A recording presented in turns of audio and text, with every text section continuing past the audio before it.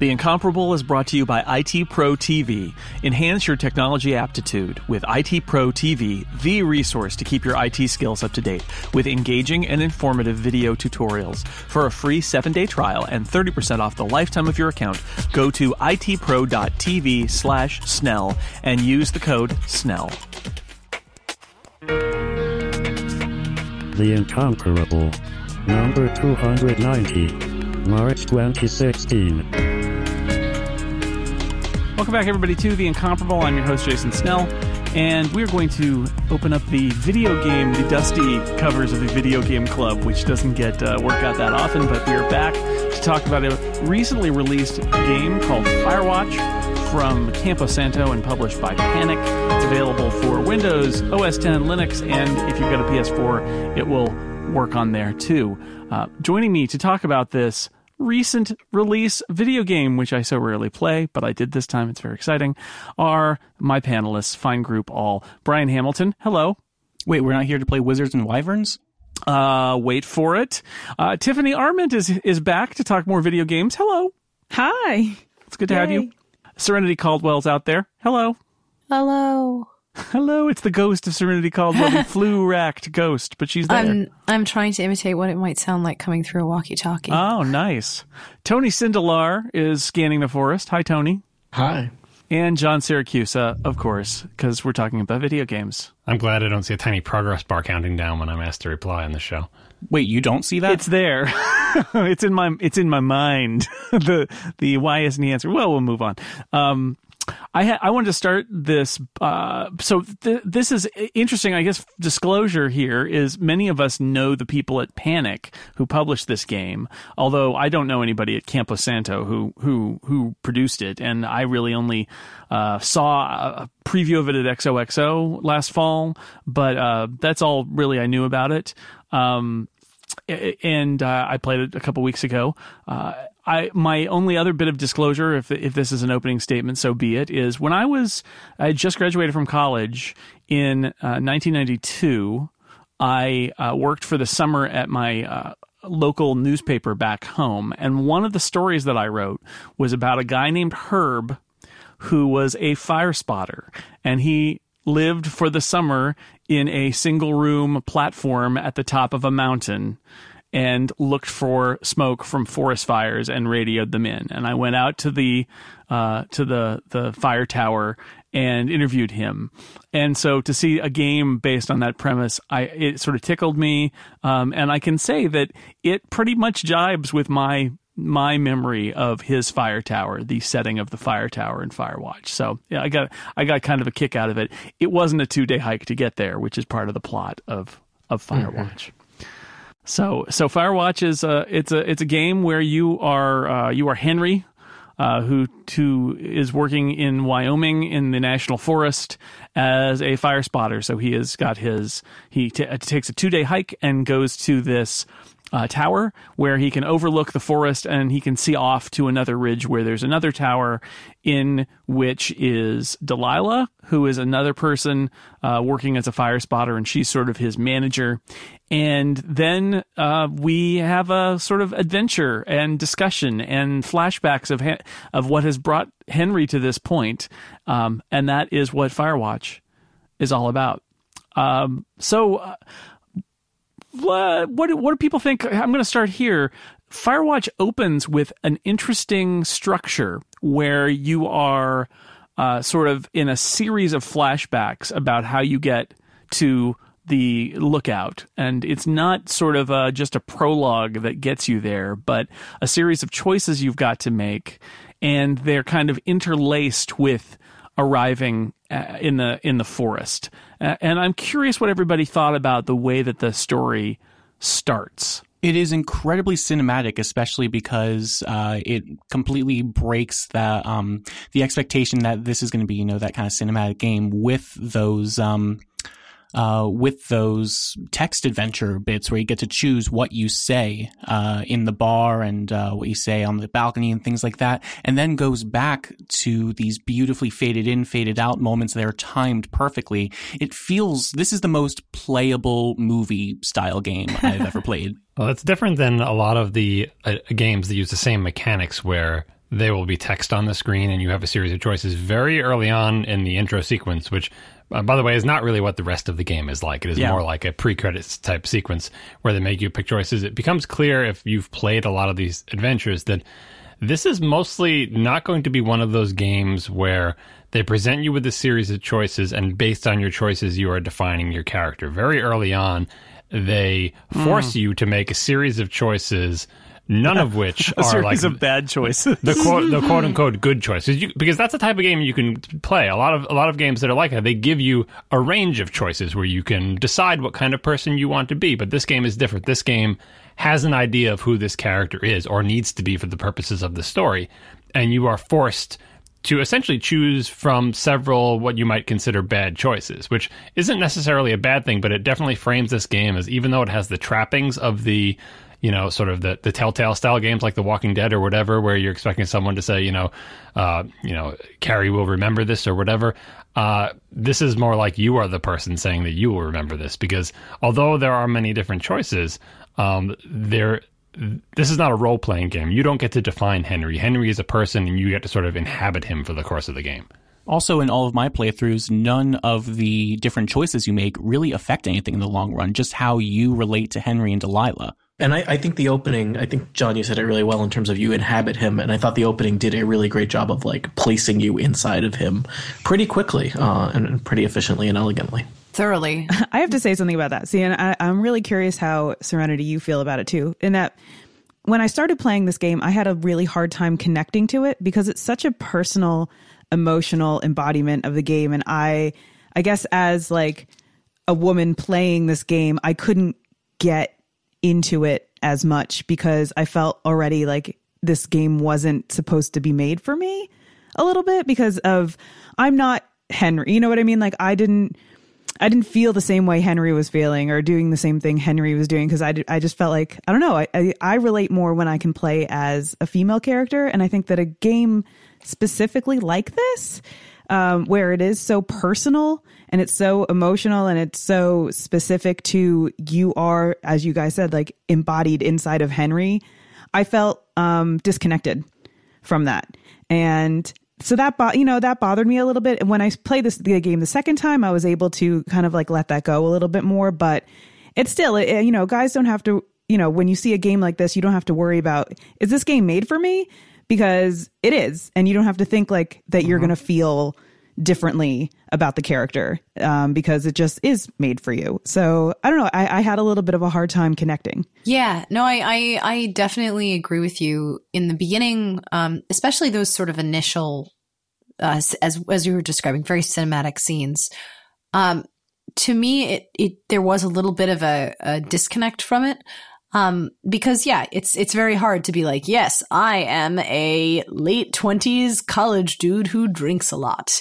And these are my motivations. And this is who, like, it took a little bit for me to not only get the character, but to feel like I could actually, I'll be honest, like there are parts of me that identify with Henry throughout the game, but there were parts of me that were still like, you stupid idiot. What are you doing? Why are you saying these things? Why don't you get that this is a code that your supervisor is like, there's so many things in this game where I'm just like, oh my God, you're a lug. You're a lovable lug, but oh gosh. Yeah. Like when they ask like, how do you pose, and you're like, oh, do you pose like you're frolicking Victoria's Secret model or you're a macho man? And I looked at Marco, because my husband, who was, watching me play while I was playing the game. And I'm like, I don't know, which one do you want to do? Because like there were a couple questions in the very beginning to like set the tone of the game. And I like turned to him. I'm like, I don't know. I was able to pick the dog. I'm like, I'm not going to be a jerk. I'm totally picking Bucket every time. That's what she wants. Like, of course, can't be a jerk here.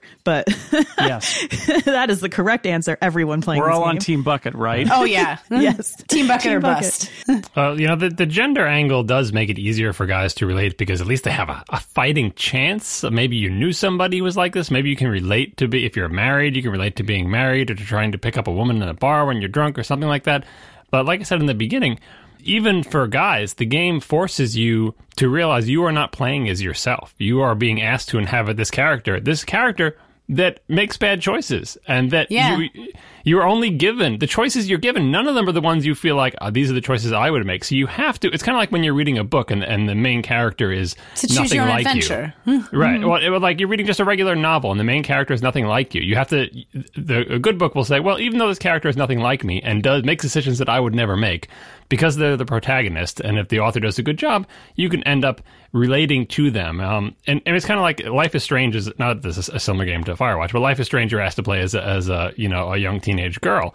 A lot of games are like that in that they ask you to be somebody you're not, and it's a different kind of game where you have to accept that it is not a role-playing game and you don't get to define the character. You just get to, I mean, Gone Home, for example. I mean, could I relate to the experiences of a young lesbian teenager in Gone Home? No, but if eventually you switch your mindset and say, all right, this is not me, this is this character, and I'm sort of being within, I don't know, inhabiting is one word, because you are animating them and you are making choices. It's kind of like role-playing in the D&D sense, where you are assigned a character and you have to be a gruff dwarf. And even if you're not a gruff kind of person, you feel like, well, time to pretend I'm a gruff dwarf, right? Because that's this character or whatever, and you can get into it in that way. Yeah, but I mean, but this is like a very personal character. He's a person, he's making choices, he's doing things and I think, let me just say that the writing and everything was really great, that eventually, I was able to let that go and be like, okay, I'm playing as Harry. Harry, that's what I thought. I always kept thinking he was Harry from Mad Men. I'm like, I'm just making Harry's choices. Like, that's all I'm doing here. But why couldn't they have done a version where you got to pick the gender of the character? Yeah, I mean, I understand because they put so much time. It would have been an extra stuff. More actors. So much time into the voice acting. Yeah. You don't get to change what happens in the game because money. Because that's exactly. Yeah. But going back to what you were saying about character, John, because that was what eventually sort of made me embrace the game, as uncomfortable as I felt in sort of the initial few minutes. It reminds me a lot of what I used to do as a kid in the woods, where I would read books. And then, you have the story that's in the book. And then occasionally you go and, you take the character out of the book and you say, I wonder what would happen if Luke Skywalker was in the middle of the woods. I wonder what decisions he would make. and you start, it's almost like developing a character for your own book. And in like putting some of your own voice into a predetermined character and playing with them outside the constraints of a traditional story. It's kind of a weird way of describing how I felt about this game. But in some ways it was very much like, okay, I'm taking somebody else's character. This is not a character I would have ever written. But as a writer, it was really interesting to me to play this game and think about his decisions and his choices as like, I am painting the future of Henry the character, of Harry Crane in the 1980s, as a slightly lovable, slightly doofus in the middle of the woods. And part of it is, how would you react? But moreover, I felt more and more like, this person is never going to be me, but I can role play as this character. Like you were saying, I can inhabit this character and play within them. What makes this game so incredible is that it tricks you into thinking you're the one that's driving all of the action, because everything's already written. All the dialogue is already recorded. All you're doing is just pushing WASD to move around and make everything move forward. So the fact that the writing can suck you into thinking that you are the actual one creating the story. Like if Firewatch was a short story or a movie, it would probably be pretty good, but it would be nowhere near as effective as if you were the one actually wandering through the woods and digging things up and putting out fires. And the Luke Skywalker in the woods angle, the part that is extra difficult about this is when you play as another character, even in Gone Home or Life is Strange or something, in general, the protagonist is admirable or heroic, or even if they make choices you wouldn't make, it's usually because they're more brave than you are, or like that there's a hero to the story.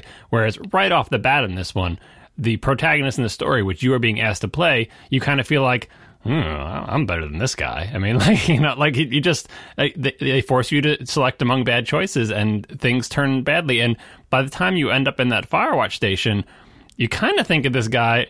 I think you're in the place the game wants you to be like, this guy's life is a mess and it's his own fault. I think you're supposed to be like uncomfortable, like playing. Oh, very. Right. Like I think that seems very intentional. Like bad things happened to him and he didn't handle them well. And you, quote unquote, you didn't handle them well because the only two choices you were ever given in all the choices was like bad and bad. Again, the dog choice was the only easy one there. And really, the dog choice is only easy for us because we're a bunch of softies, right? But someone else somewhere is going like, obviously you picked the German Shepherd. But anyway, you end up, they're trying to put you into a place you're never going to feel like, unless you've had something like Henry had happen to him, whereas his wife gets, do we spoiler horn already? No, but there are things we're going to fire the spoiler horn off for, but essentially the prologue of the story. You shouldn't be listening to this podcast if you want to go into it cold. So I'm not going to fire the spoiler horn off. I'm just going to say we're going to talk about the setup of the story and feel free about it. All right, so his wife has dementia and is eventually put in a home. Unless that has happened to you, you can never be in that headspace. The closest the game can get is to essentially make you participate in a series of bad choices leading up to him being away from his wife, and you should feel bad about it because you know, if you didn't have any choices, you'd say this guy's away from his wife and I look down on him for that. But because you were forced to pick left or right, A or B a whole bunch of times, you have a little bit of I feel bad because I did that. And especially on the first playthrough, you're like, maybe one of the other choices I didn't pick would have led to a better dialogue tree. I mean, and that would have led to a situation where I don't feel quite as bad. But that's where they want you to be once you get into that station. They want you to be disoriented, kind of feeling a little bit guilty, not sure what's what, still thinking about that whole prologue sequence, and then being thrust into, Delilah squawking at you over the radio to go, what's this all about? What am I supposed to be doing? Fire what now? I think if it is, and I assume it is, a creative decision to make you uncomfortable and give you actually some sort of remove from Henry, or you're like you're operating him, but you're almost like a dissenter while you're operating him. You're like, all right, well, I'll play as this guy, but only under protest, because that's definitely how I felt, and I did have a problem with it. I felt like I certainly would have been more comfortable being shown a prologue that says this guy is messed up, and now you get to steer him, as opposed to what Firewatch does, which is makes you complicit in his screw-ups. That you can't. It makes you very uncomfortable. At least it made me very uncomfortable to have to make all of those bad decisions and to not have any choice but to make one bad decision or another. I don't know how many people played it alone versus with someone nearby, but someone was watching me play it, and they're like, "Whoa, this gets heavy fast." And it's like, I guess, I kind of knew what the concept of the game was, but I was not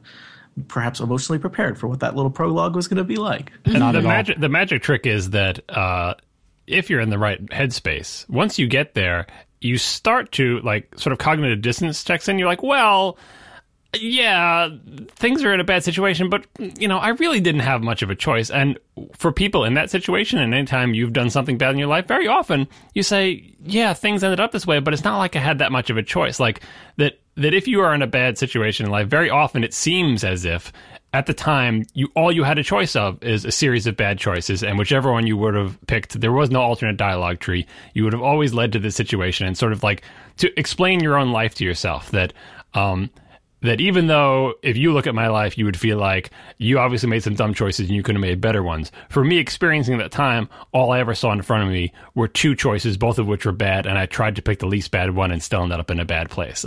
And if you can get into that mindset, you can kind of start to identify, because he literally is in a game where you can't get to a situation where you are better to your wife and the whole 9 yards, right? You can't do that. But when he's in that Firewatch station, not that he has a chip on his shoulder, but you can kind of tell that has justified some. I mean, he's running away from it all. And if you were to talk to him, if you were to have free dialogue with Henry and say, so what's the deal with all that stuff with your wife and everything? He'd be like, in hindsight, it just seemed like at the time there was no way out. Like that, nothing I did was the right thing to do. I think the listening to Tiff and Serenity talk about the issues with this, there are a lot of games that will put women in the in male characters with no choice. But I wonder, because I felt this way too, as a man playing a male character, I think the intimacy of this story, the emotional connection and what's happening here, you're inside this person's life, makes it a lot harder to connect than just saying, well, you know, you got a gun and you fight aliens, and yeah, your character is male, but whatever, right? You can't just shrug it off. Exactly. This is you are talking about the formation of a relationship, and then all the problems in the relationship, and then this horrendous kind of end of the relationship. All of that happens, and it's you know, it's not.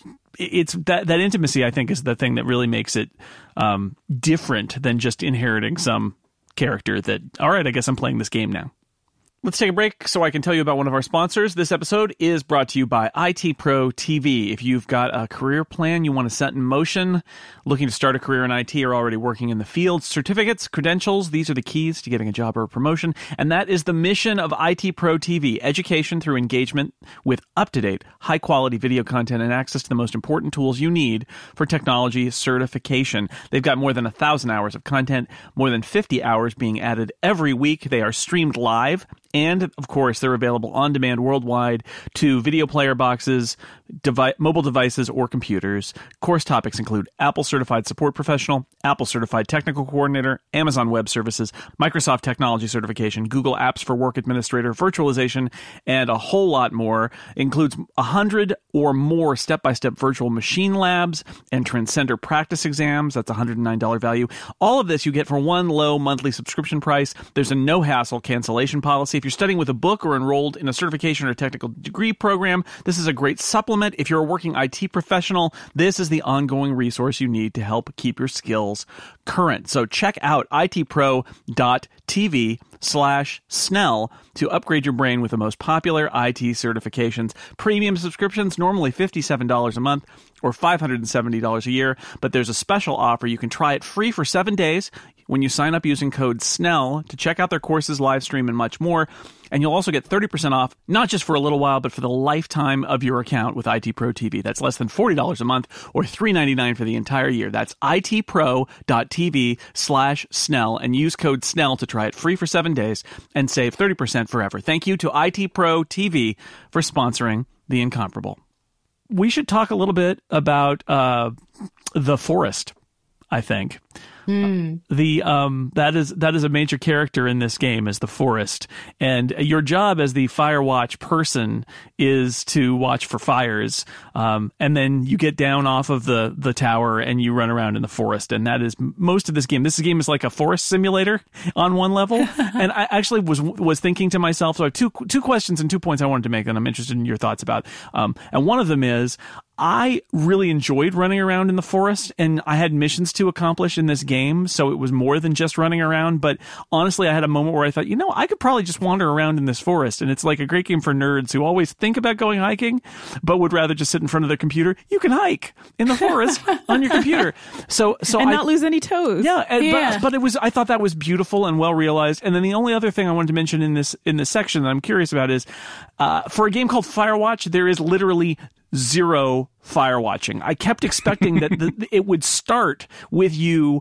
wandering around on the tower, looking out in the forest, waiting to see a puff of smoke somewhere, and then radioing it in. And you're never given that opportunity. And I'm sure they had a good reason they wanted to kick off the storyline and not bore people, but I kind of wanted it to say, here's your job. Stand here. Here are some binoculars. Look around and do that for a little while before something happened, or maybe even during the story, have it just like totally slow down back to, welp, just go back to doing your job. But and it bugged me a little bit that at no point does Henry do his job, like the job of a person in a Firewatch station. Instead, the times presumably when he's doing that, we've sort of fade in and out and we never see them. And I kind of wanted that. I kind of wanted that boredom and quiet of staring out at the forest. There was a time of that. There was on day 3, they gave you like a free time where they're like, all right, well, when you're ready, you talk to me, but go do what you need to do. And you can kind of like not engage the story at that point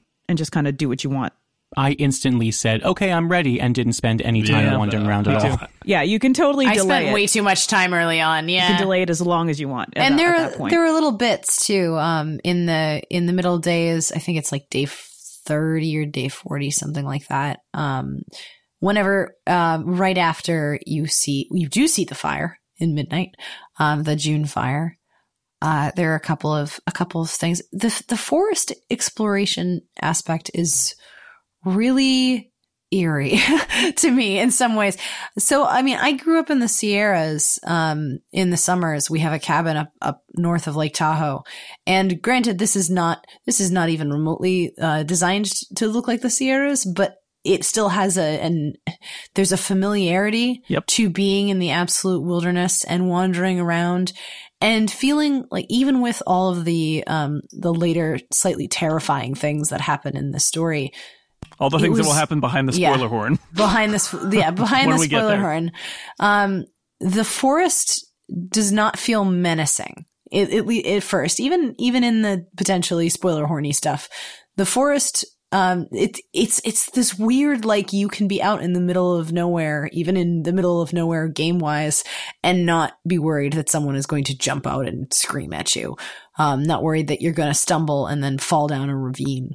It's all of the things that I remember loving about exploring the forest as a child, being able to run up trails and nose through bushes and hear the very, like, the soundscapes in this game are so good. I had a moment where I was running through a meadow and thinking, this is great, because at no point is this game going to make me look down at my shoelaces and pick out all the stickers. Yep. Or deal with all the mosquitoes flying around. Or just even in other video games. I mean, Red Dead Redemption has all these wonderful, like, soaring vistas, and you'll be looking around, and then, like, you'll be really, like, taking in the atmosphere, and then you'll get mauled by a bear or something. Did you guys find a raccoon? Yes. I heard there was a raccoon. Yeah, it's really cute. It's super cute. I have a picture of him on my camera. Oh, you got a picture? I got him. I saw him earlier before I had the camera. I saw him right after I got the camera, and I was like, well, if nothing else was a camera moment, this is a camera moment. Now, did anybody get a turtle? No, I see it on the screenshot page on the website, but I did not get him. And that gets back to what you guys were talking about before, in that I always felt, because I'm a gamer and a game player, compelled to go to the next objective for two reasons. One, that, like, you want to see how the story is going to go. So every time you realize there's a story beat, you always go, what's the next story beat? What's the next story beat? And the second thing is that, like, again, being a gamer, I had it in my head that the day-night cycle was dynamic and scaled, as in, like, 1 hour of game time equals 24 hours of whatever, whatever scale it was, that it, like, the clock was running at all times, when in reality it was probably checkpointed, and that, like, this scene happens during dusk, and you have basically, like, I was always afraid that the sun would go down completely, and not that there would be a lose condition, but that I would miss out on some part of the game by being bad at navigation, essentially, like getting from point A to point B. So at every point in the game, it was like a page turner in a novel. I was compelled to go to the next point, to the next point, to the next point. And I'm with Jason in that, not that I think it would have been a better game with this, but just that what I was looking for in some areas was like, in a longer game, there would have been more like this, like a time when you are just sort of hanging out in the woods and sort of taking ownership of it. And I think one of the main reasons they couldn't do that in this game, aside from trying to make it tight and make it, all fit together nicely, is, again, budget. Because the woods, although they look like woods, have to be constructed as a series of funnels to herd cattle into a certain number of places. A lot of it is open, but there are essentially invisible walls made of brush. Some brush you can clear, a lot of brush you can't. Some rocks with carefully painted white ledges you can go up, other boulders are just an invisible wall for you. And they have to do that to corral people through the story of the game, whereas if it was an open world game, like they had to strike the balance between, we want you to feel like this is an entire woods that is completely open to you, but on the other hand, we do have story beats to hit, and we do want people to be successful to navigate from point A to point B, so we do kind of want to corral you in the right direction. And again, I think it all just comes down to budget and development time. You can't make this magical game that's like, oh, it's a big fantasy open world and you can spend as much time as you want and go anywhere you want, but also there's a tightly paced story that clicks for people and that they're able to play. And that's just something inherent in sort of small independent, non-big budget games. And I don't think the game is lesser for it, because I kind of see all the reasons that they chose to do it that way. But the game just looks so beautiful that I do wish there was a game with 700 times the budget that was like this, but fully realized with no invisible walls. I showed this game to my brother. I was watching him play over his shoulder, and he is a much more quote-unquote traditional gamer, the first-person shooters and things like that. And he is the kind of person I realized just then watching him play this, where he is the person who will play the game based on where they don't want you to go, whereas I'm the kind of gamer that plays based on where the game obviously wants you to go. And that makes a lot of sense for these story games, because, there's paths, there's story beats that you need to hit, there's, dynamic lighting that shows, okay, when you're at this point, you're at dusk, you're at this point, you're doing this scene, things like that. And he was going all the way over to the edge and trying to figure out, oh, can I go over this like in Skyrim? No? Okay. And if there was a game with, 700 times the budget where you could have everything look just this beautiful, Grand Theft Auto 5 really does not look as beautiful as this, but everything is interactable. That's not a word. Everything is able to, be interacted with. Everything is able to be, you can drive around everywhere. And it doesn't look nearly as good as Firewatch. And when it comes to bang for your buck and most game for your time, Firewatch is a much better game, despite, what you were saying, John, all those invisible walls and all of the things that they need to get in there for the sake of budget, but also for the sake of story. See, but they did ask you to navigate. That's the tricky thing. Like Journey is another example of a small game with not a lot of place, and Journey is definitely funneling you the same way with the story beats, but in no part of Journey is it and navigate however you want from point A to point B.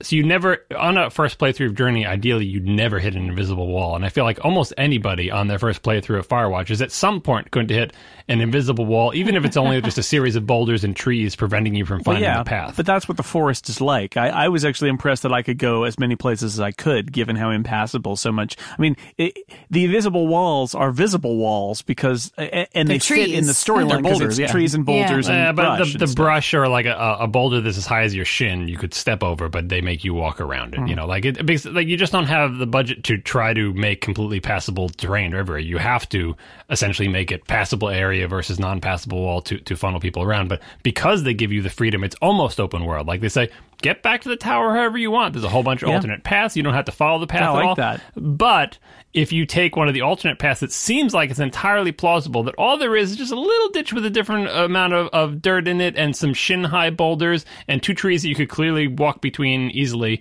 it's like, no, you can't go that way. But sometimes you go up to brush and it says, L2, clear brush or whatever. It's like, well, I can clear this brush, but I can't clear the other brush. So it's a very difficult, it's a challenging thing. If you decide to make a game for this budget, for this amount of gameplay and say, oh, and there's going to be an open world forest that looks gorgeous from every direction, that's really hard to do. It looks gorgeous from every direction, but it is not quite open world. It's like 99% open world. I had one of those moments that totally pulled it out of me when I was going to the scout camp. And basically, if I approached it from one side, there was an invisible wall that just was you just the couldn't entire get way. there. I couldn't get there. And I was like, okay, I guess I'll navigate around. But it's like, why? I'm guessing that one was a bug. I get, but it's when like, you're how did approaching that, the cabins from that one side instead of the But front. so you experienced that too? I tried it for a really long, stupid amount of time to get through that wall. I'm like, no, I know I can get in here because it's the second time I played. I know I'm allowed here. For me, that moment was towards the end. There was a really wonderful music moment where, as you're supposed to be walking somewhere, the music kicks in and it's dramatic and bump, bump, bump, bump, bump. And I got horrifically lost, and the music kept playing for maybe 5 or 10 minutes while I was trying to get back to the path. And it just lost all of its momentum after a while. I was like, okay, this is just background noise now. I need to get back on the freaking path. And Journey does that same thing too. I experienced that too, Brian. It was like, stop stressing me out, music. You made me freak out. Now I don't know where I am. That's the delicate dance between the developer and the player. You want to be in harmony, and when you're in harmony, everything works. But boy, if things go off the rails. And like I said, I think it is a harder challenge to get that in this type of game where it's the woods and it's this very impressively large area, a beautiful area with places you want to go to. You're like, oh, look at that. Oh, look at that over there. Oh, even if you're not compelled to go to the next objective, you do want to explore. And I think that leads to more people getting hung up on geometry or getting disoriented and feeling unfairly that they can't get back to the path, even though they can totally see it right through that brush sprite or whatever.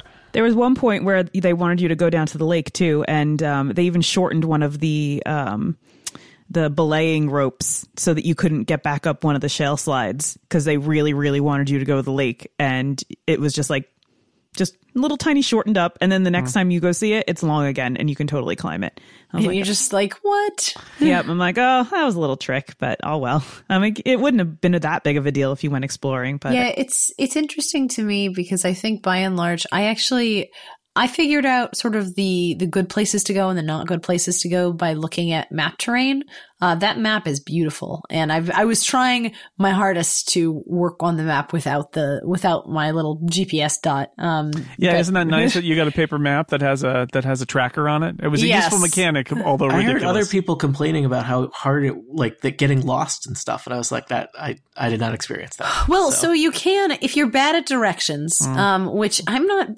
I'm pretty good with a compass in real life, but apparently in Firewatch, all of that goes out the window because I definitely went someplace being like, I'm going south. Wait, no, now I'm hitting an impenetrable wall. Where did I go? But when I combined it with the map, it's very easy to see what areas are basically explorable and what areas are just mountain. And it was also nice because it gave me clues on sort of where to look for the hidden, not necessarily the hidden Mickeys, but there are some interesting things in the game that I don't necessarily think directly play to the primary story, but you can find by kind of wandering off and going into little. Did anybody, maybe this requires spoilering, but did anybody find the burned out cabin on the right side? Yeah. I did not. No. Yeah. So there, I won't tell you where. I won't tell you where, but there is a super, super creepy burned out cabin. And when you radio Delilah about it, Delilah is silent. And you can explore said cabin. But I ran into that really early on when the game was still very much in its happy-go-lucky phase. And I was like, what? Okay, now I'm getting a serious Myst vibe. What's going on?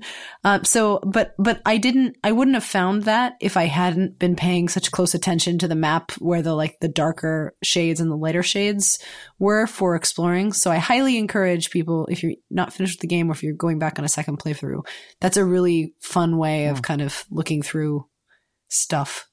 They also just released the maps for download in super high quality formats, so you can actually print it out and have it with you while you play.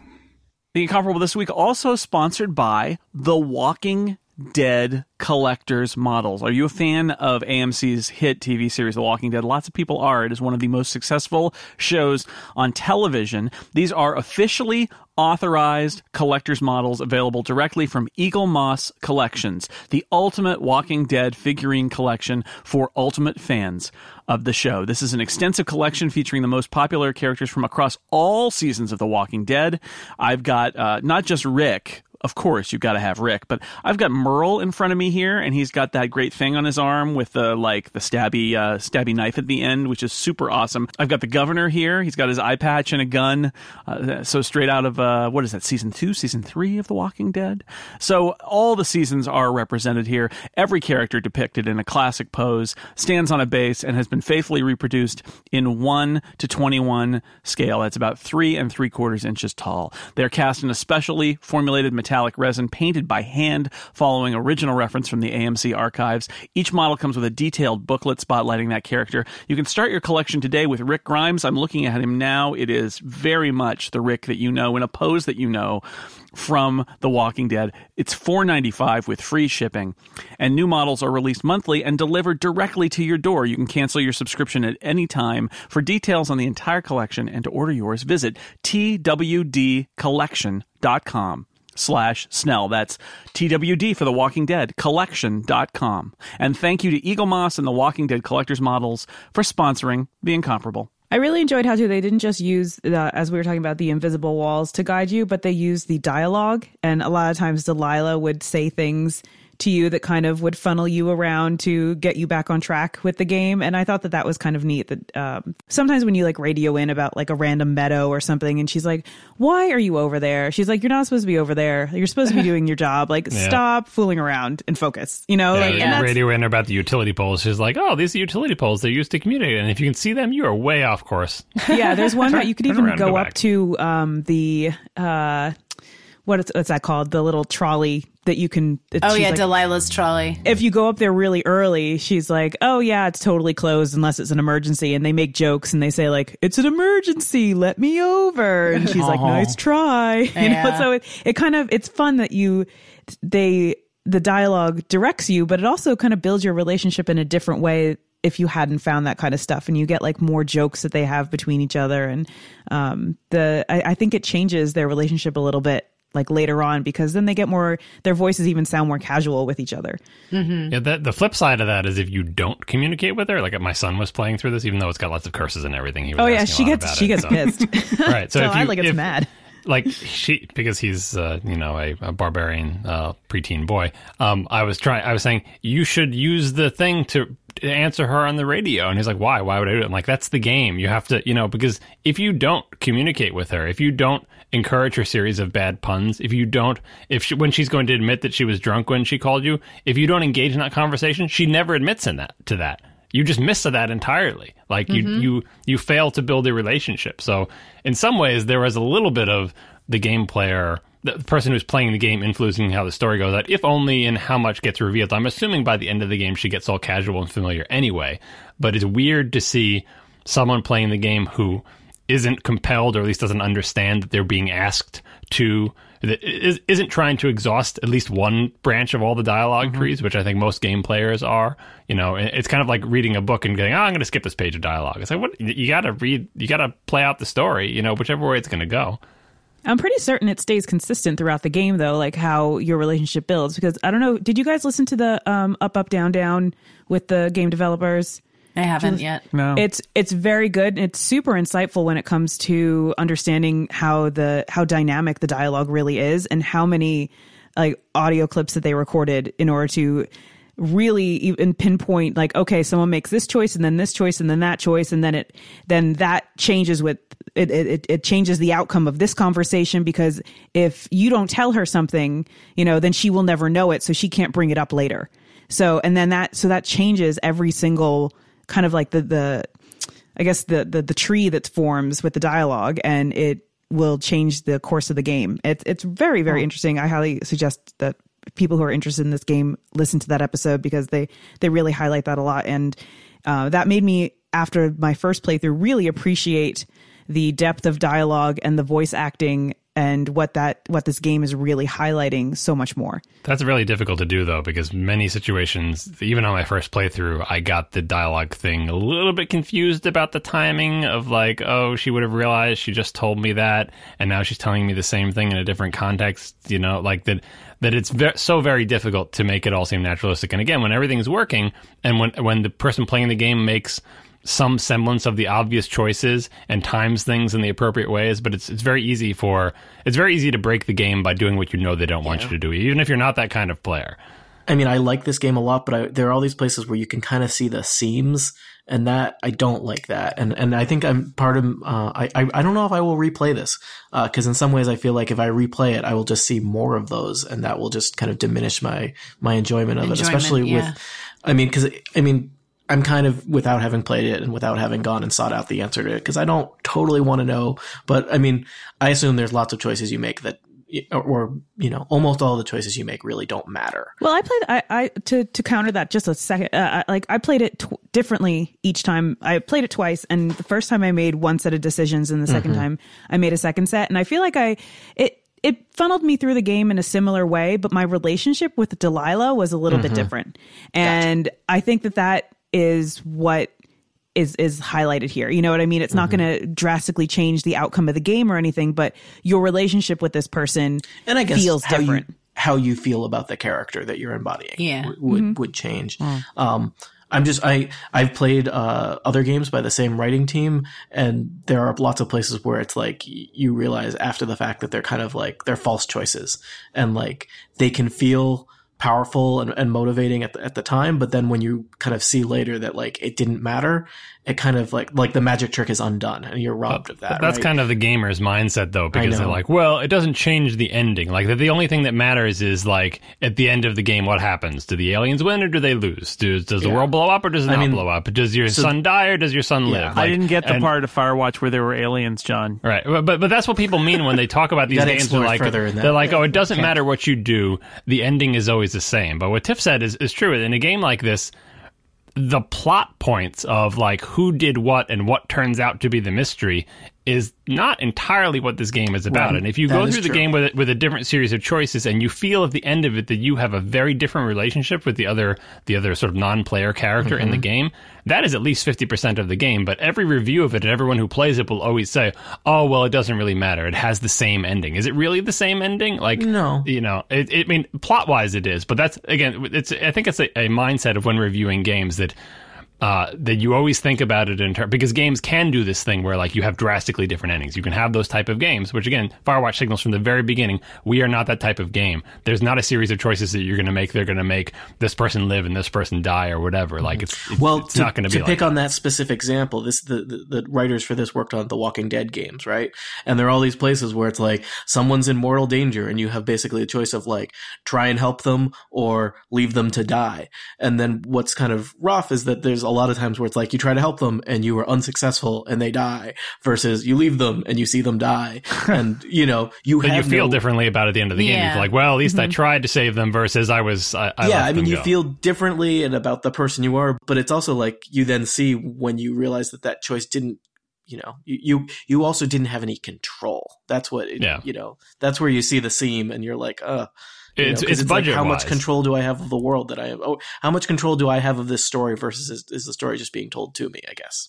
I mean, if we learned anything from time travel movies, you know that if you actually allow legitimate choices, it does not take long until you are essentially creating an entire world of possibilities within your tiny little game. It's like the unescapable math of tree branching means there are some games that do that, which is pretty impressive. Well, you have to do it. All you have to do it is in the big points, because you can make it. So all you have is that will make people satisfied. They're like, "Wow, the Earth blew up," or it didn't. That's just two branches, right? But people will think, "Oh, it's a significant change." These series of but it's like it's a tree that comes back in on itself and ends up with 2 or 3 different endings. Whereas if you allowed it to play out naturally, you would start out in one position and then end up with like 700,000 endings, and that is untenable. But that is the natural consequences of real life. In a game that has a branching structure, you branch out, but then you have to come back in to have 5 possible endings, 25 endings, but not 1 million endings, not 2 to the power of 65 endings, right? You know what I mean? And that's what realistically it would be like. I like when the game gave you one choice at certain points and you had to click that one choice to move on. I mean, like, I feel like that's like forcing you to own that choice and to become that choice in that character, you know? And I thought that was a nice touch, that even though it wasn't, you know, your choice and it wasn't making the tree any broader and it wasn't like making it dynamic or giving you a better option, it was still making you click that. And by clicking it, you were like, okay, as this character, I'm making this choice to say this or not say this or do this or not do this, but you're doing it. You have to click it. So, but anyways. You're complicit now. Yeah. Well, think about games like Journey and Gone Home, where there is no choice, where everything that happens, you're controlling it, but there is a single linear path. And I don't think there's any diminishing returns between having several different options or several different endings or tree branches or whatever versus just having one narrative experience that is fantastic, even the first time. And then you go back, and even if you can see the seams as you go back, as you make the same decisions or different decisions or no decisions because there's only one narrative path, I feel like there's no, like, I would not call this a better game because there's extra options, regardless of whether or not those options really affect anything in terms of plot. Isn't that a whole psychological thing that if you have more choices, you're less happy? Yeah.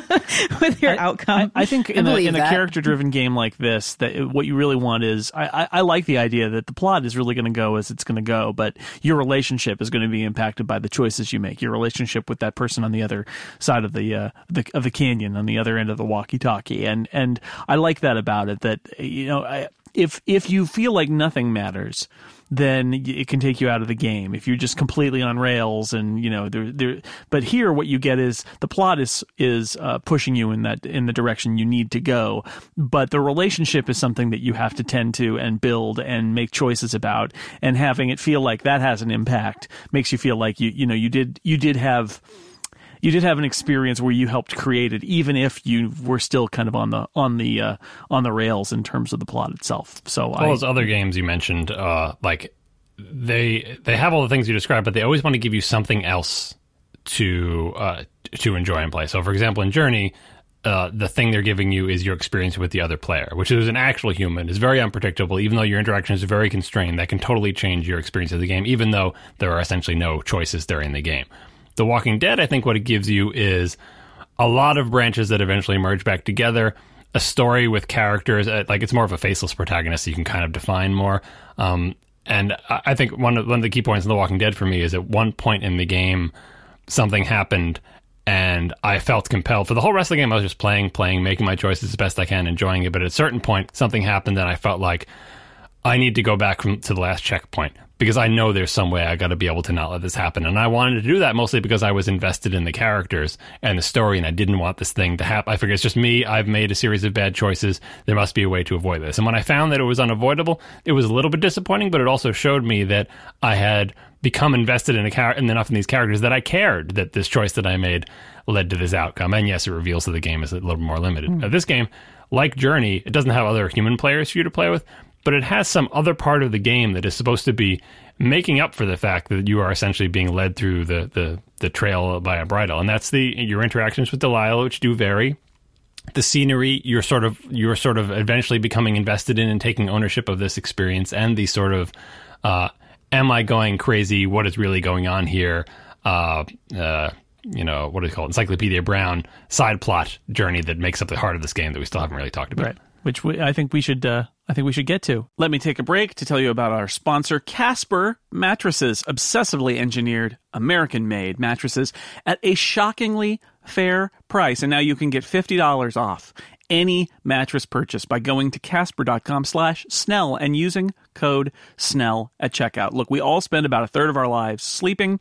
You should do it on a good mattress. Casper brings together two great technologies. They like to say for better nights and brighter days. I've been sleeping on a Casper mattress for like a year and a half now, and it's a great mattress. It's so much better than the mattress that I had. They have a really interesting construction process. There are two kinds of foam. There's latex foam, that's the top layer. It's the one that gives you this really good feel. I guess that's what they would call just the right sink. And then there's a firmer memory foam layer underneath. They would say just the right bounce. It does not feel like you're going to sit on the edge of a trampoline when you sit on the mattress. And when you lay down, you're going to get a great, comfortable feel, much better than you'd get laying on a mattress in a store for 2 minutes, because you get to try it. They have a free trial and return policy. You can get a Casper mattress, try for up to 100 days. And if you're not happy, they'll pick it back up and take it away, and you'll get your money back. That's right. So the risk is less buying a mattress from Casper on the internet than it would be going to a store, laying on a mattress for 2 minutes and hoping that you made the right call. You get $500 for a twin-size mattress. You can pay $950 for a king-size mattress from Casper. Compare that to industry prices. You'll find out that these are reasonably priced mattresses, and they feel so good. So get $50 toward any mattress purchase at Casper by going to casper.com/Snell and using code SNELL. Terms and conditions apply. Thank you so much to Casper for sponsoring The Incomparable and giving me a good night's sleep every night. I hope we have satisfied your curiosity enough to make you interested in playing this game. But now we're gonna break down some of the things that happen toward the end in terms of the plot. So we're gonna fire off the spoiler horn. Wow, there it goes. Ow, that was so loud. Louder than ever, the spoiler horn has come and gone. It echoes throughout the woods. It does. It does. That's right. The spoiler horn fire. That's right. Play with spoiler horn echo. Yeah. So, so the plot here, we get there's a bunch of different strands. We see a figure early on that's unidentified. There's a break into the tower. We find the backpack full of ropes that's from the kid. We learn about Brian and Ned, who are out there in the forest. there are the teenage girls down at the lake that you end up going down there who are firing off fireworks. And then there are a series of sort of paranoid things about people who are watching them and listening to their radios. And there's a whole fenced off area that nobody seems to know about, and a tracking device, and, you know, extra radios and all sorts of things like that, as well as this fire that starts and spreads. So, you know, there's a lot of different stuff that happens. And even though it feels very linear when you're playing it, you know, when you think back, you're like, well, you know, is it all connected? Is it not connected? But, you know, these are the different threads that are building throughout the story. So what did people think about the plot threads and whether they're connected or not? I have an opinion that I'm going to share later about some of it, because I think some of it works better than others of it. Oh, 100%. Right? Yeah. But what do you think? I enjoyed the interaction with the teenagers out in the woods. I feel like the game hits you with the two things that you're going to think about being out in the woods, especially if you've never really done it. But even if you have, like, one of them is people, like Delilah says over the radio at one point, it's like, "What? I got to let you know that there are, like, people out there, because it's the national forest and people can go out there. This job, it's outside." Yeah, it's outside.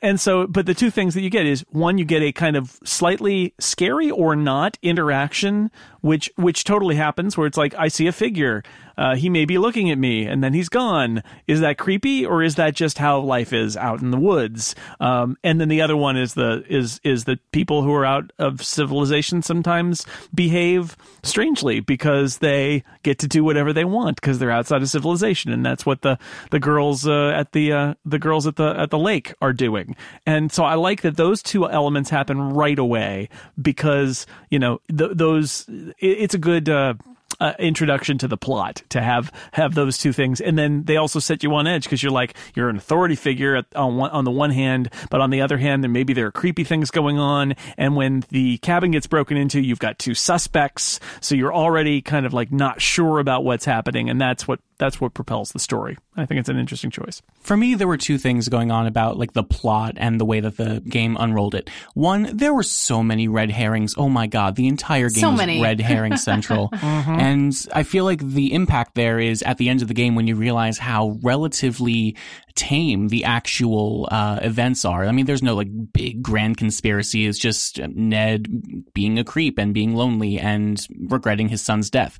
The fact that is all that there is at the end of the game really, I mean, not all, like, not that that's not a super impactful moment, but there's still something there where it's like, we spend the entire game freaking out about government agencies and these two girls that we don't really understand and some creepy person with a light. Like, it ends up being something that's much more down to earth. That's the word I'm looking for, down to earth, than any of the other crazy things that you're thinking about during the game.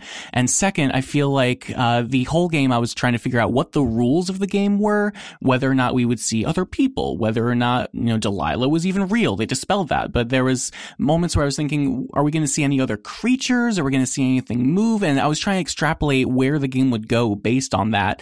And in the end, we don't meet Delilah. We only ever see one other actual human person at the very end who brings you in to the chopper. And we see, a deer at the very beginning, but that's it in terms of other playable characters. And I thought that's budget for you. Everything you just described costs money. You're going to animate Delilah. I knew you'd never see Delilah, because that would take time and money. You barely even see yourself. You see a very few animals. Like, it's the harsh reality of game development is that all those things you described, you essentially have to design, especially a game like this that looks just amazing. Like, it's clear where all the money went, right? That's what the wilderness is like. You can travel for a day and see nothing except rocks that's why and it's a trees. good premise. You have to think, like, we have a limited budget for a game, and we have this ambition to have a beautiful forest.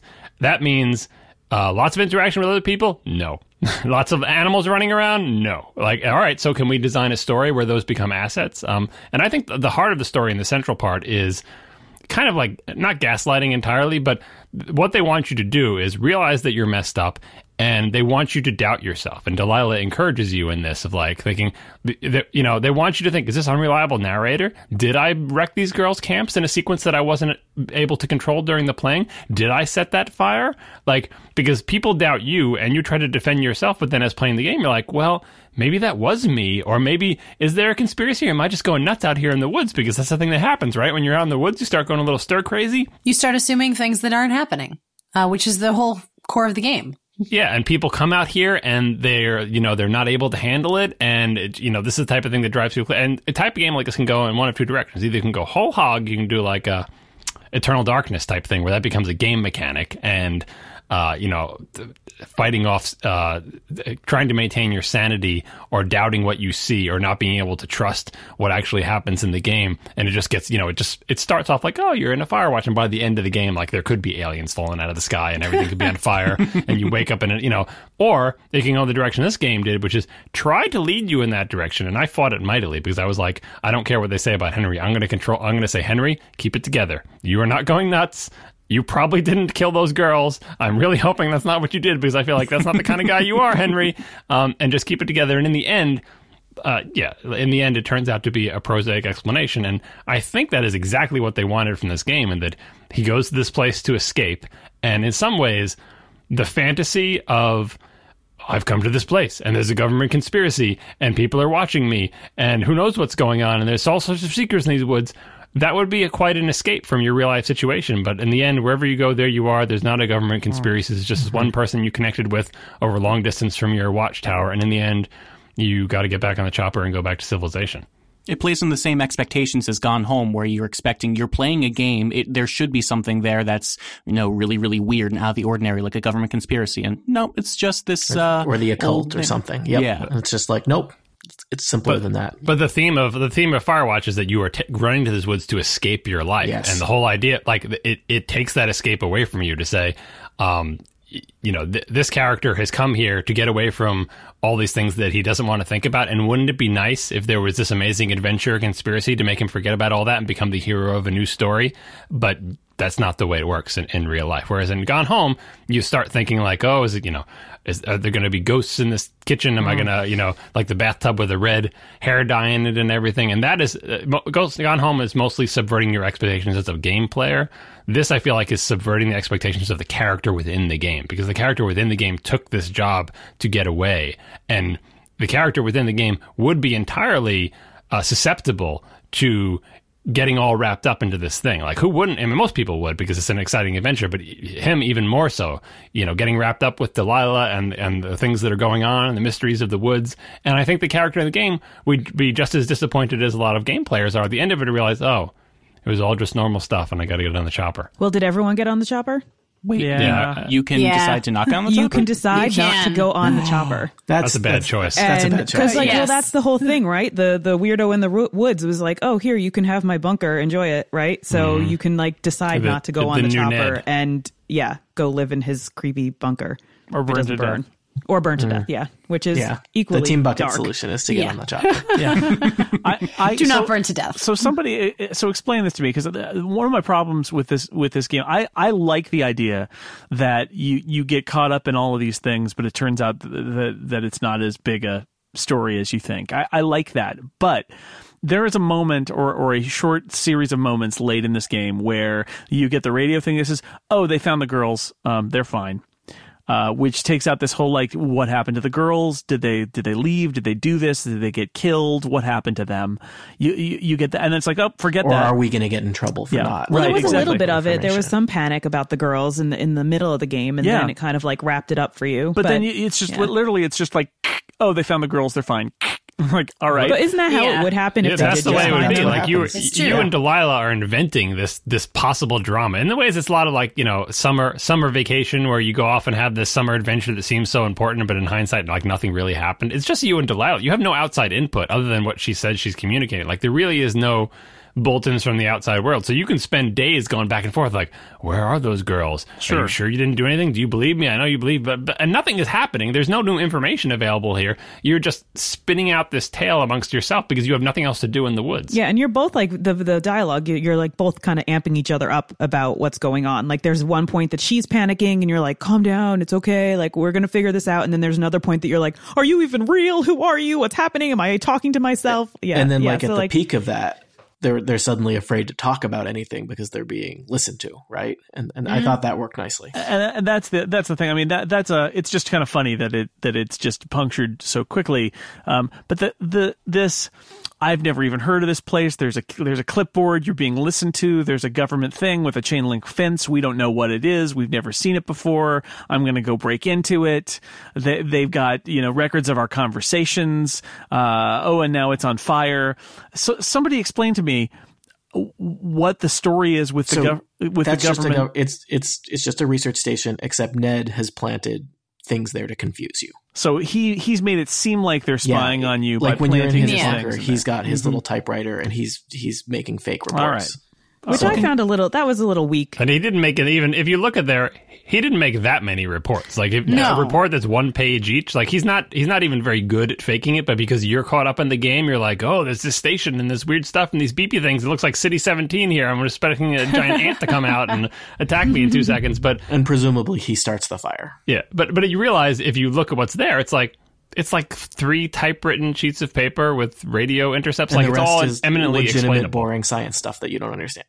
Right. In general, I found like that plot point of, it's just some crazy guy in the woods who's listening to you and writing up fake reports. Like I found that a little strange and weak of a guiding force through the game. It's like it's building up all this like interesting stuff that's happening and you're going around exploring. You have to go get the axe. You have to do this. You have to do that. You're walking all over the place.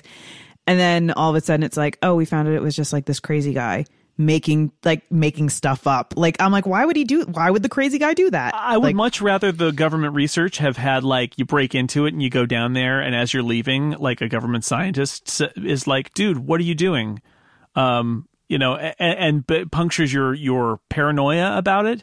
That would have felt more reasonable to me. This is such a kind of arcane collection of things that have been all constructed together, and it's all in the mind of the crazy, dad of the dead kid who lives in his shack or in his cave. And I don't know, it seemed a little too much to me too. I'd almost rather have it just been revealed that the government research station is a government research station. Yeah, they're just like taking soil samples. We're just doing our job here. No big dude. deal down here, guy. Like you're totally a weirdo. Thanks for breaking our lock. Tower. I guess I got a spare I can put on it, but come on, man. So would you say you would not have Ned at all? Well, no, you wanted that pressure let out of that little part there instead of kept hanging for too long. It would have been nice if Ned didn't like plant evidence. You know what I mean? Like, sure, if he's some creepy guy listening in on the radio conversations and like kind of, scaring you here and there by like coughing or whatever you find out. But planting it in the government section, it's like one crazy mastermind ploy too far. To what end? Yeah, too far. Of like, why would, I will accept a certain amount of the crazy guy out in the woods, but that seemed awfully detailed of a plot. I don't know. It just seemed like it took me out of the game because it seemed like a little bit too much coincidence trying to tie those things together. And I'd almost rather they had been untied and it just had been our imagination completely separate from this crazy guy who was in the woods, sent us down. We got so paranoid that we went down this other path. I don't think he needed to be involved. I don't think it needed to have a fire and be destroyed and all of those things. That seemed, that's. I was a little disappointed in like his final message that he leaves you because it kind of like it didn't feel like it was consistent with this person, right? No. Like, I mean, are they grieving or are they totally crazy, but they're trying to manipulate you, but they're going to leave you a goodbye message? Yeah, I guess you found the body. Now I'm going to go deeper into the woods, but you can have my cave. Yeah. I think the story overall might have worked better if there was, instead of being adults, if it was young kids. Because again, the whole thing kind of reminds me of like those times at like summer camp where you will spin out this whole world of what's going on at summer camp and the creepy cabin. In reality, nothing is going on anywhere, and it's just a cabin that's not currently being used because they didn't get enough registrations for camp this year. But as a kid, especially a preteen kid, you can spin it out into this whole sort of adventure that's going on. And in the end, it will be a boring explanation. Maybe that you won't even find, or maybe when you find it, you will reject it and always remember that as the summer of the haunted camp and the midnight escapades or whatever. I mean, what if it had been, instead of crazy old guy being there for 3 years, what if it had been the son who's living out there for a couple months because he doesn't know what to do because his dad died? But I'm saying, like, if the player characters in the game, like if Delilah and you were young children instead, because young kids get caught up in these types of stories all the time, whereas an adult, what you would hope is either that the adult would see that what's going on is just prosaic, and then like Jason's saying, is basically to get wrapped up and to think the game is leading up into some grand conspiracy, and then to find out it's just, like you said, one maniac too far. That seems like something that as an adult you feel like you wouldn't fall for. Either it's going to be unreliable narrator, and it turns out that nothing you've done and seen can be trusted because this guy is really damaged, and that could be an entirely different game. But if it is, as this game is, essentially reliable narrator, everything you see happens exactly the way it does, and you can argue with Delilah about it, but in the end, it's just a series of normal events.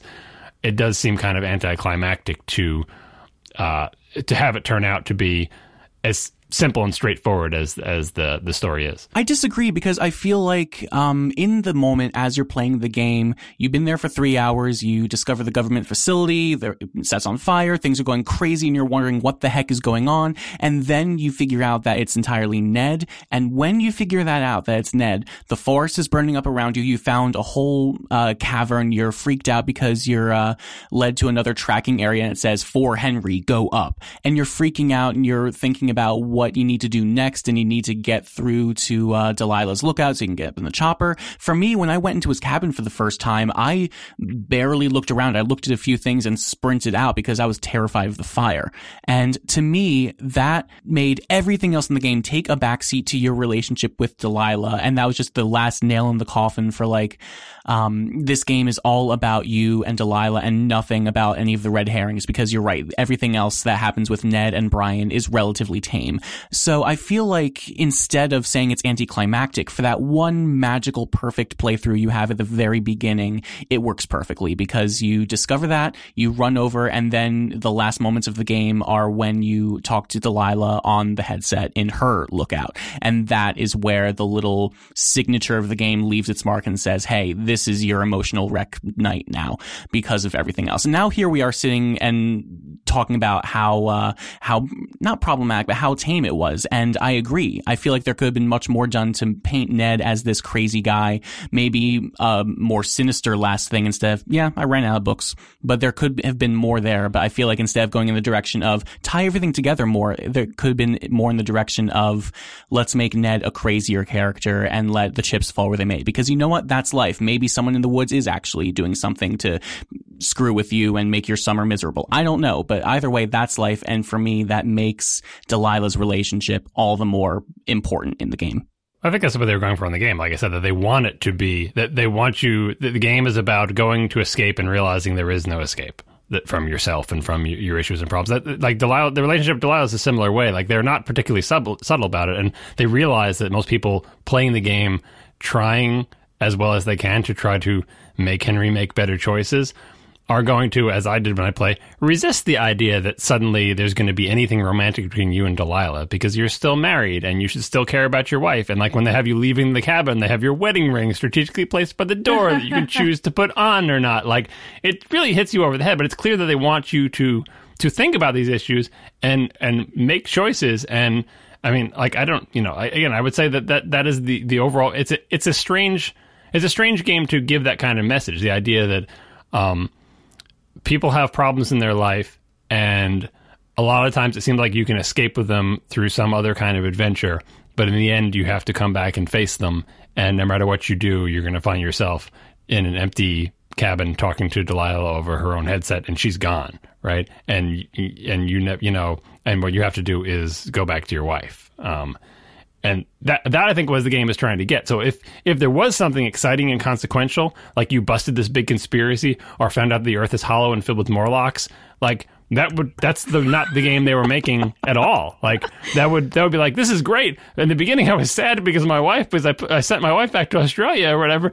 But now this is great. I'm saving the world from Morlocks. Huge conspiracy. There's a lot of games where you can murder Morlocks. We don't need any more of those, right? Yeah, or discover them, or any kind of like it has to be a story that that doesn't, that there isn't some big grand thing that you don't even get to be particularly heroic or save the day or anything like that. It has to lead you back to yourself. No, I like the thing that I thought is really the culmination of this story is when you have to go down in the cave and you find the dead body, and that is what unravels the story. And so that's your crowning moment is this really sad thing, whereas this kid fell and died. And did he fall? Well, yes, he fell, John. I think the game mostly leaves that open. Yeah, I suppose, but because we don't, John, he fell. How he fell remains to be seen, but he fell a long way, I think. It's a little too well staged for it to be a fall. Well, I don't know why there's like the rocks are covering his head or whatever, but they do leave it open. I mean, because, Ned could go crazy from the loss of his son, or his son also said that he didn't like climbing, so maybe his dad was forcing him to climb, or it doesn't really matter. In the end, that's not a key plot point in the game, but I do feel like that is a core moment, because even though when I'm going through the cave, I realized that the son was probably dead down there just because I played a lot of games and read a lot of stories. But even so, I mean, there was, and you see that shoe, right? There was a shoe. Shoe again, says a lot. Again, heavily telegraphed. But even knowing that, and even having accepted that from early on, I still found it affecting when I found the body. And a music cue starts up then, and it's a very. And you do feel like you discovered it, even though obviously you've been led to this point through a series of things that you basically have no choice in. I felt very, very nervous stepping over the body. Like that was the only option down there. And I was I felt really weird and very uncomfortable at that point. At that point, I wanted to have a conversation with Delilah, and you have to get out of the cave before you can do that, right? I mean, that, You could also be a real bastard to her. Like after that. I accidentally was, and that changes your relationship with her a ton. You could be like, well, it's totally your fault because you didn't radio this in. And she's like, what? How dare you say that to me? Like, she gets pissed, and you're like, everything's kind of ruined after that a little bit. But I did that by accident. It wasn't my fault. But yeah, everyone was probably really nice. We're not monsters. Yeah, I know. I'm obviously a monster. It was an accident. I was playing on the PlayStation and the buttons. It was dark. I don't know. Do you want to talk about people want to talk about the camera? My understanding is that if you're playing on the computer, you get to take pictures and have them all developed at the end. And in fact, you can have them print them out and send them to you later. I thought that was a really fun touch. I kept having these moments where I thought, oh, I got to take a picture of this, which I just thought was a lot of fun to have that as a mechanic in the game that is pointless. It has nothing to do with anything. It's just you're taking pictures of your stay in the wilderness on this camera. I used it to document what I considered evidence. So I went in and took pictures of all of the Firewatch. I took a photo of his crazy wall before I left the lookout station for the last time. Yeah, me too. But mainly I took photos of, I knew it was going to be saving my photos, so I took beautiful nature photography. And then I got to the end of the game and realized that if you play it on the PlayStation 4, you don't get to get prints of your photos. Aww. I really hope that they add that, because I took some awesome pictures. Can you share them? On the no, web? you can't even see them on the web. Oh man, that's too bad. That's lame. When you, John, when you did the credits, did they show you the pictures that you took? Yep. That's how I know they came out good. Yeah, they should. They do show you your pictures, but you don't get the URL that you can go to, and you don't get to order prints. And I'm hoping. I was disappointed at the first time I didn't get to do that, so I played it again on Steam, and it was much better. I've started playing my second playthrough on Steam just so I can make up for that. I found the gameplay even better on Steam actually than with the controller on the PlayStation. Of course, the nice touch in the disposable camera is that it belonged to Brian. And so as you go back, you see all the pictures that you took, and then you see the pictures that he took. Yep.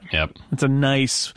That's your last little punch that you get as you. I forgot about that till I saw their pictures. See Ned and his son. Yeah. Oh, I want to ask anyone else in the very, very beginning when you first get into the woods, like after you've kind of established your base and you're walking around, there's a spot where you can hear wind chimes.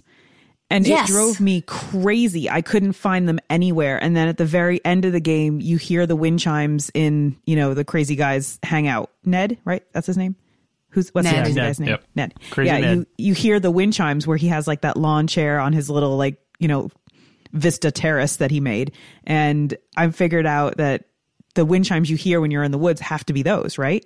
Yeah, it's according to the Reddit post about it, whenever you go below his window in the game, you hear this faint chime, and then you don't get to it until the end. I thought that was a really nice touch. I never noticed that. They can't That's go incredible. full Fallout where they make it like, oh, well, if you happen to find Ned's hideout on day one, the game is over, because that's again a different type of game that can be fun for certain kind of people, but it also requires a bigger budget, and some people find it not fun.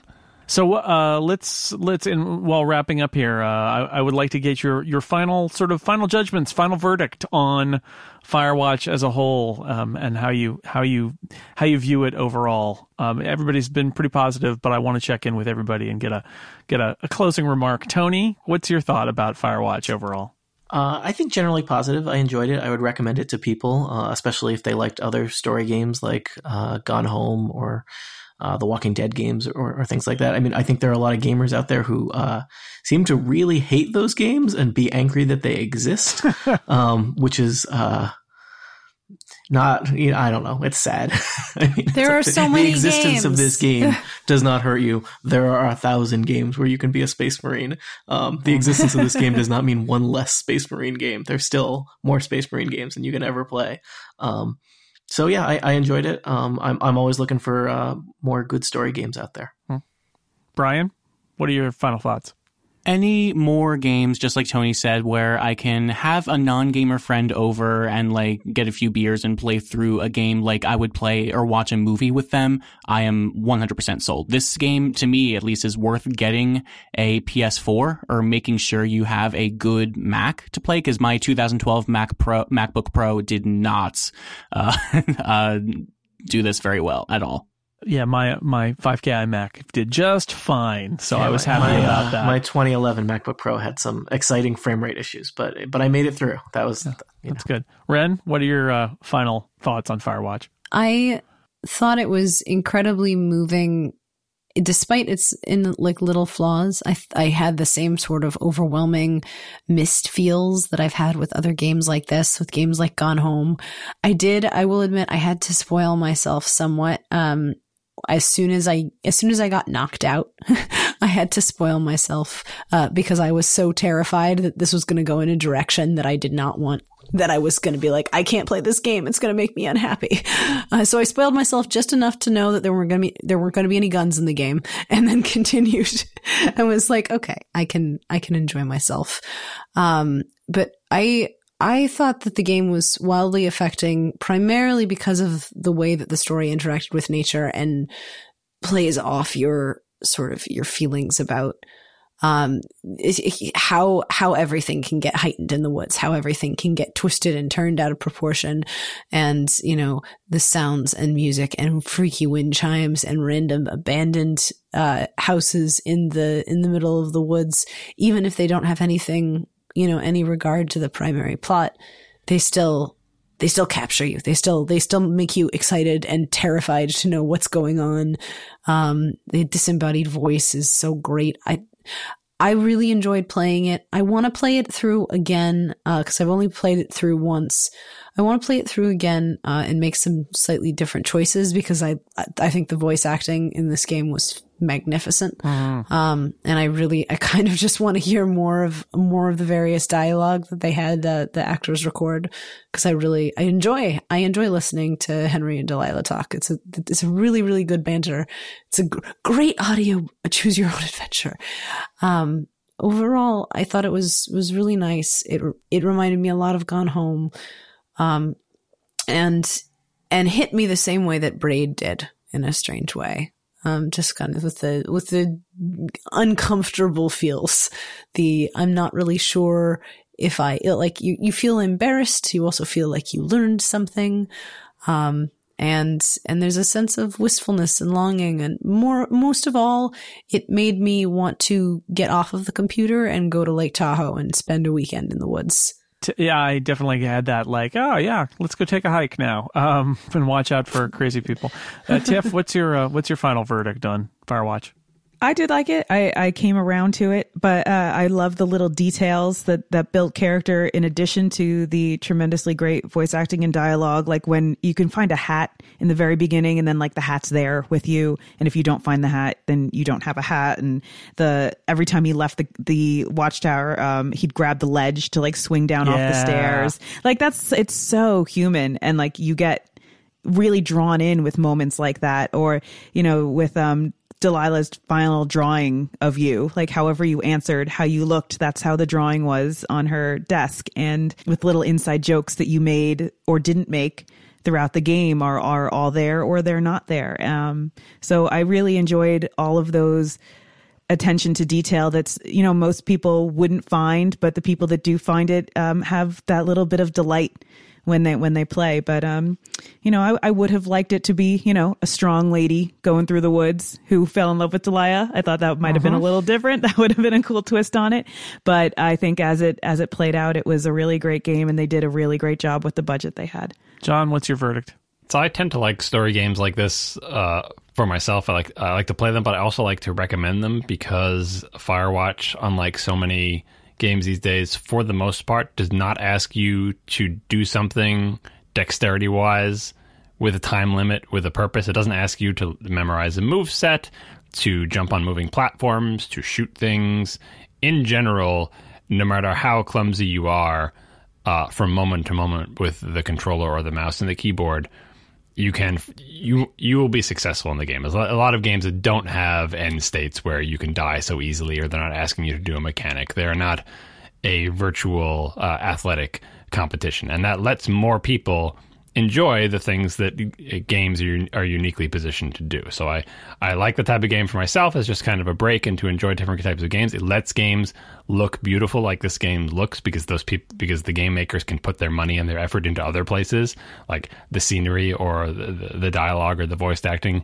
Whereas if you spend the entire game game development process honing a game engine for some, you know, shooter or platformer, you don't have time for that other stuff. So that's one respect that I really love this game. And the other thing is more unique to this game than to other games is I like the fact that this game was, even though structurally so similar to the games we've all mentioned that are generally not hand-eye coordination games, have dialogue trees, have a story, have branching plots to varying degrees, that this game was different than those in that it was a different kind of story in a different kind of setting with things that we didn't expect. We spent most of this podcast talking about how this game subverted our expectations of having a protagonist who wasn't completely admirable, of forcing you to inhabit this character that has bad things happen to them, of having a plot that doesn't follow the traditional structure, culminating in some grand conspiracy, of having kind of a melancholy, bummer kind of climax and resolution of the story.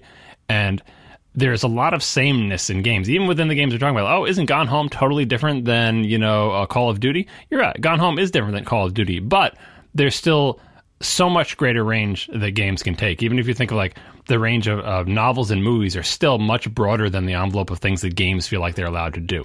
If this was a movie, no one would bat an eye like, oh, this is really breaking new ground for a movie. There's plenty of movies about people in the woods who are sad, who weird things happen to, and you don't think anything of it. But for games to do that, I think that's one of the most important things this game does. It shows that you don't have to tell the same kind of stories in the same kind of way, in the same kind of settings all the time. And granted, yeah, it is a big, the tubby white dude who's the main character can't break ground on all fronts. But I just like the idea that it is definitely a different, weirder kind of game. Even if it doesn't appeal to people, and if you're like, you know what, I would like a different kind of game than this game, and it's weird and didn't quite work for me.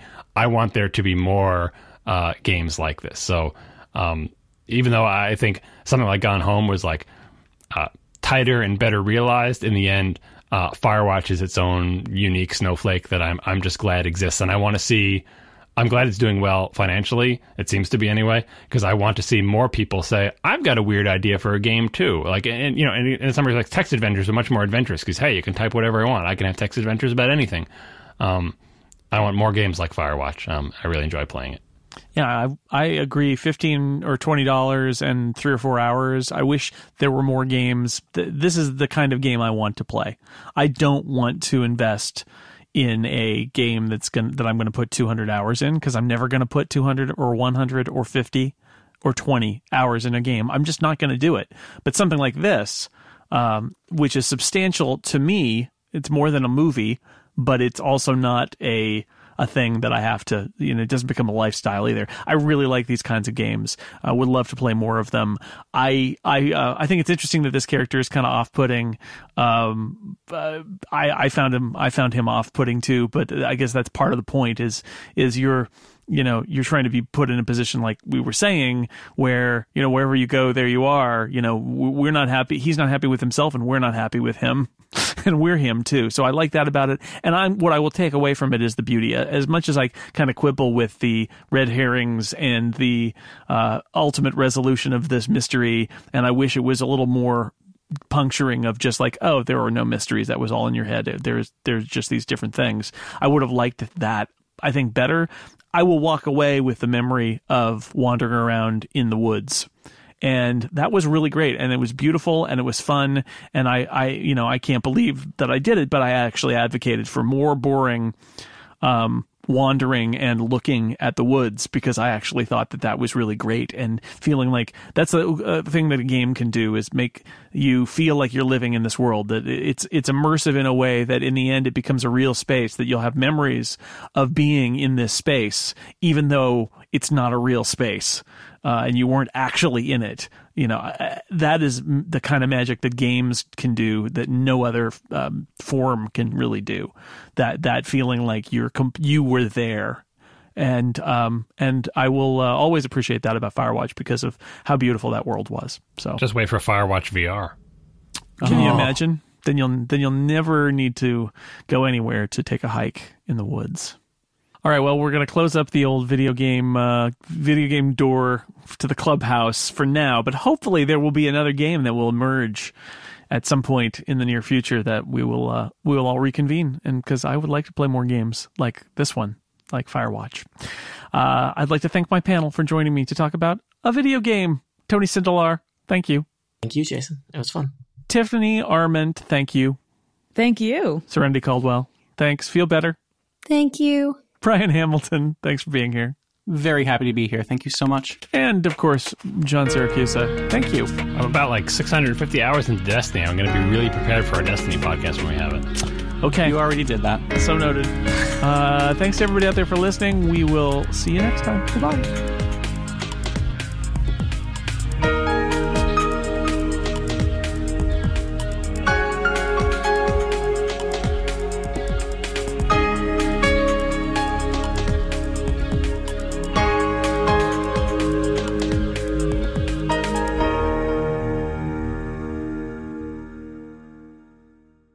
When I first heard the term walking simulator, I thought it was just a mean person on the internet calling these games like lame and you just walk around your house. It's the same thing. You're thinking of Skyrim. That's the walking simulator. But when I went on Steam, it's an actual genre in their directory for video games is walking simulators. And I thought, really? This is what we're calling these now? They're much more than that. That's not, no. As I said, I think on another podcast, I don't remember which one, that the dawning of the true VR era, or when one of the largest categories and most profitable categories of games is literal hiking simulators, where there is no game, because people go hiking in the woods all the time. There's no game there. Like, you just go in the woods because it's a beautiful place to be. And there's so much to experience. People gamify everything, so. I know, but you know what I mean? Like a hike these are called walking simulators somewhat derisively as like, oh, well, you're just kind of going through a story. But no, like literally, like, because we have like, truck simulators, drive a truck across the country. At least then you're driving something. But like a hiking simulator is, there's just woods, man. That's it. You're getting a little zen kind of Some moment. people, they'll only settle for murder simulators. That's what they need. I've started playing Euro Truck Simulator, and I don't do any of the game stuff. I just drive around and listen to podcasts, and it's amazing. Like, I feel bad for the game developers who actually put a really deep game in there. I do nothing with it.